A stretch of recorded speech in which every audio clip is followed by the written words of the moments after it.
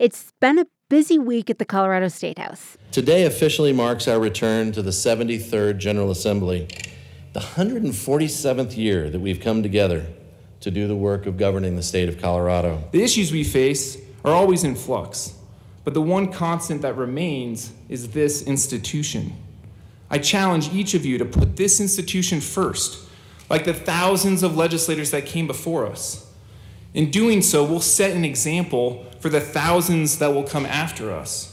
Our legacy will be measured not by whether or not we resolve all of our problems in the next 120 days, but how we use the next 120 days to relentlessly pursue a more perfect Colorado. The legislative session is back in full swing. The governor's laid out his agenda for the coming year, and we're back in your podcast feeds once again.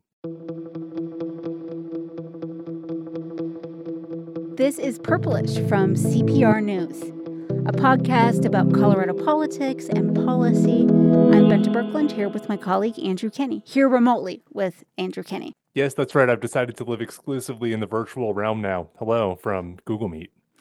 And, we've already got plenty to say about what's going on at the state capitol. But first, Andy, can you believe we're actually marking the start of our 5th season hosting the podcast together?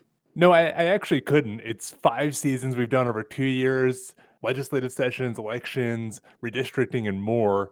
Now, with this upcoming session, we wanted to make sure that with each episode, with each policy that we're telling you about, we're going to give you something deep, something to really chew on.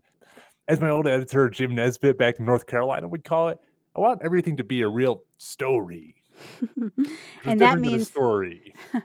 Very different there. And that means the backstory and what forces have shaped the biggest debates happening in Colorado, what the state has tried before, why lawmakers are proposing whatever they're proposing. And also just the bigger story of how the concerns and issues and the debates of Colorado State House fit into what's going on in the rest of the country and, frankly, in your own communities. And then finally, the human story. Who are these lawmakers who are shaping our state? Who are the people who will be affected by these policies? This is what we've always tried to do with Purplish, but we're going to get more purpler this season. More purpler, and that can take a little bit longer to pull together. So this season, we'll be putting out new episodes every other week to make sure we have time to learn all the things and talk to all the people we really need to tell these stories for you. Yeah, I'm excited to hear it, and I guess to make it as well. Yep.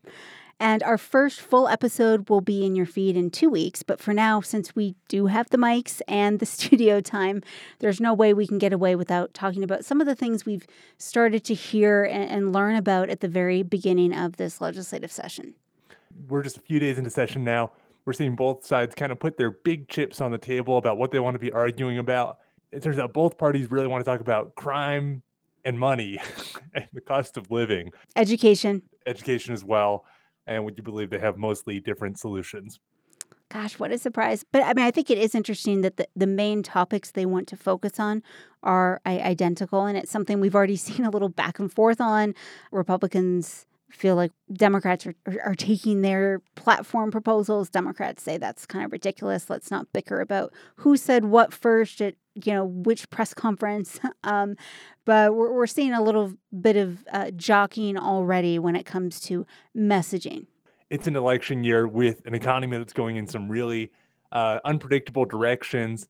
And, for Democrats, that means they have to find a way to defend everything they've done and kind of avoid taking the blame. And for Republicans, it's an opportunity to say, well, you guys have been in power.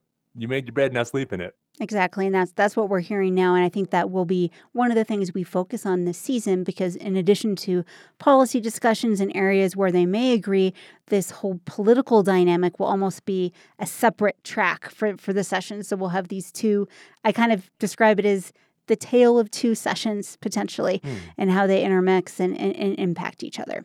The tale of two sessions. Yes. Yeah, we'll see. As we all know down here at the Capitol, expect the unexpected. And it's been so uncertain the last few years. And I think that we will see that again over the coming months. But first, let's tick down some of the things that we know are happening. Andy, why don't we start with diving into the money side of things, which we've heard quite a bit about already in just a few days of the legislature being back, from lawmakers to the governor.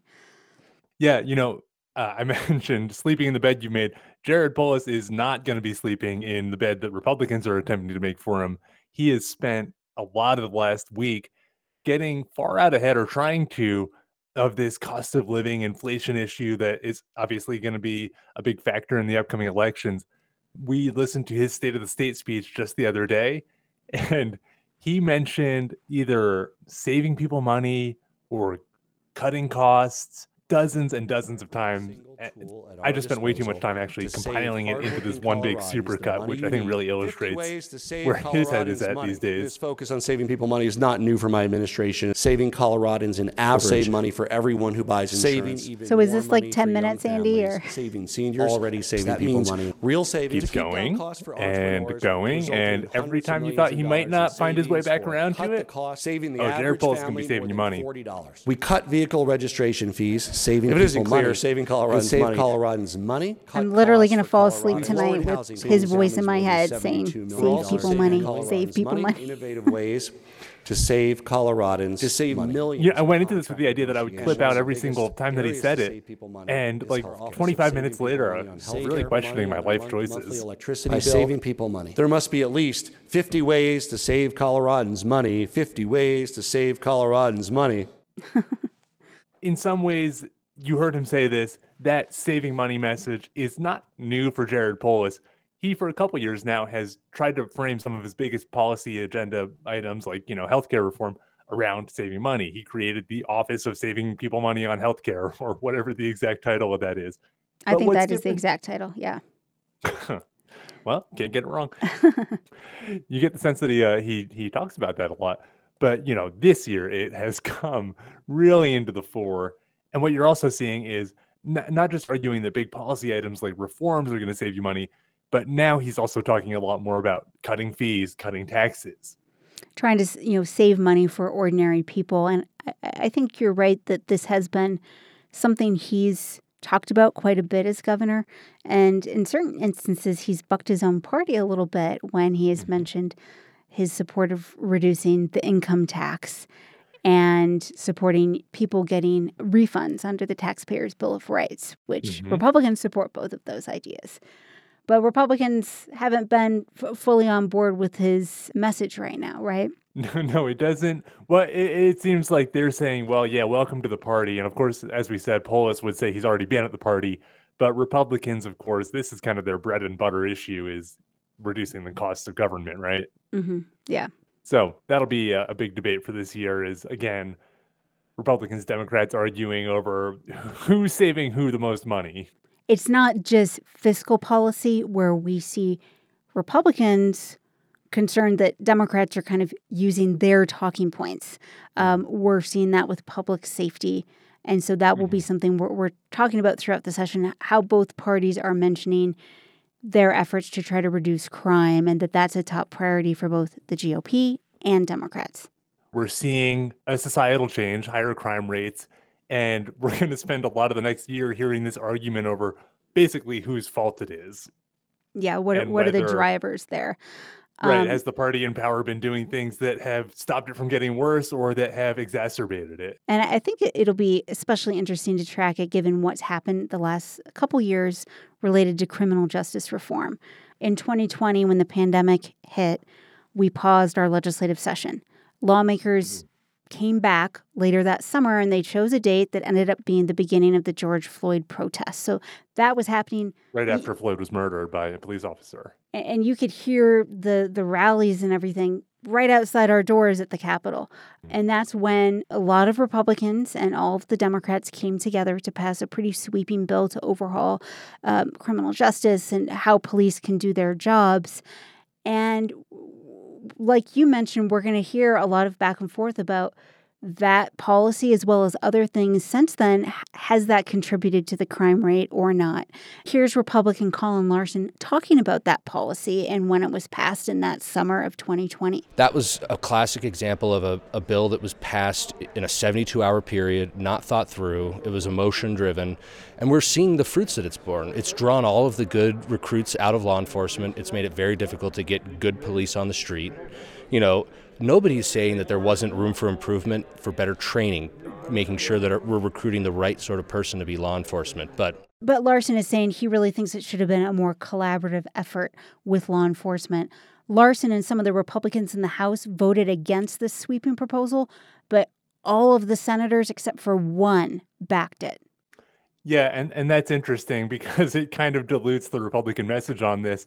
You heard the Republican Senate Minority Leader Chris Holbert in his opening day speech framing it somewhat differently. Many of us work together to advance police reform in this state.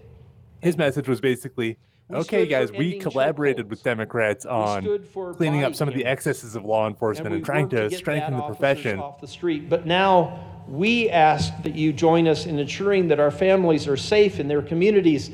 Like Larson, even if he had a different justification, he ended up blaming Democrats for basically creating a culture that was less friendly to law enforcement, and that, that's what was driving people out of the profession.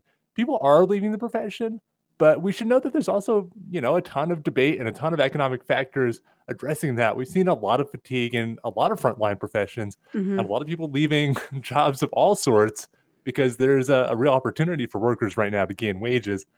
I guess what I'm saying more broadly is that it's an election year. People are going to want to argue over the root causes of complex societal problems.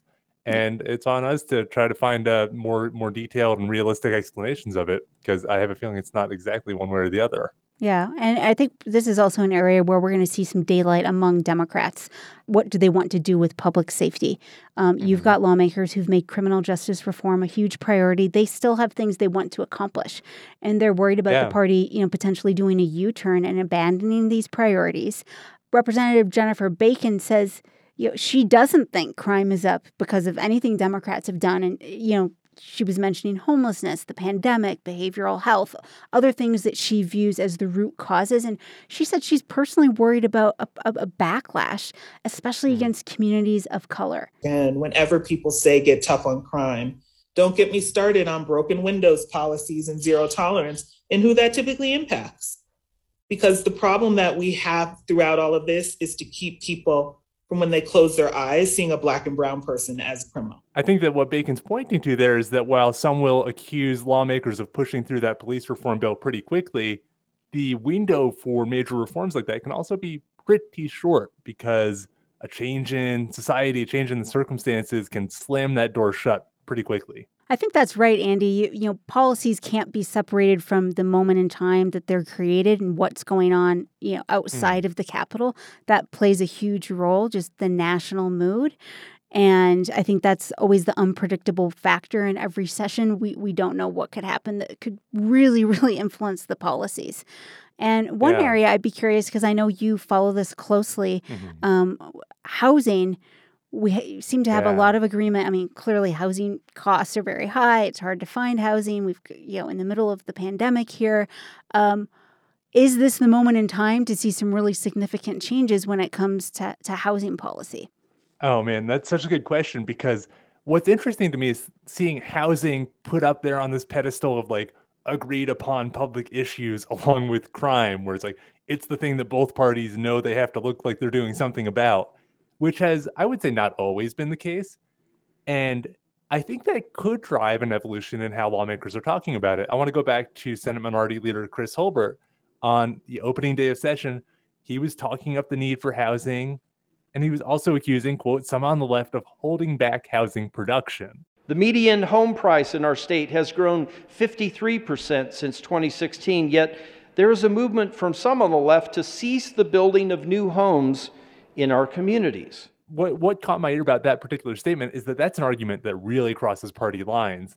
His spokesman told me that he was referring to the way NIMBYism, not in my backyard, holds back housing construction in certain markets. He didn't name this one, but I'm kind of guessing Boulder comes to mind. Okay. And that's something where a lot of progressives, is the interesting part, would agree. There's a whole yes in my backyard movement that you'll hear a lot about in a city like Denver, a city like Boulder.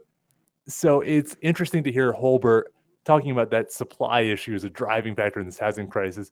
And it raises the question for me of, will any lawmaker be interested in, increasing supply by embracing some of the bigger structural changes, like encouraging density or figuring out other ways to kind of beef up the housing construction industry? Well, we do have close to $4 billion federal dollars coming in for COVID relief, and they did set up these bipartisan groups of lawmakers and others to craft these policies. And one area was specifically looking at housing. That seems to bode pretty well for some agreement in the legislature, some pretty broad agreement on how to spend those funds. Yeah, and that's a great example of how a lot of stuff's going to go this year. There's a lot of money available for agreed upon causes. With the housing stuff, tons of that money will go into the loan fund that helps pay for affordable housing developments. It's going to really beef up that fund. But again, my question is it mostly going to go toward paying for more of what they're currently doing? Or will lawmakers be interested in pursuing some different strategies to encourage housing development? We'll see. We'll see. That is it for this week's episode. And like we mentioned, we will be back in your feeds in 2 weeks. Purplish is a production of member-supported Colorado Public Radio. Learn about becoming a member and join today at cpr.org. I'm Bente Birkeland. And I'm Andrew Kenney.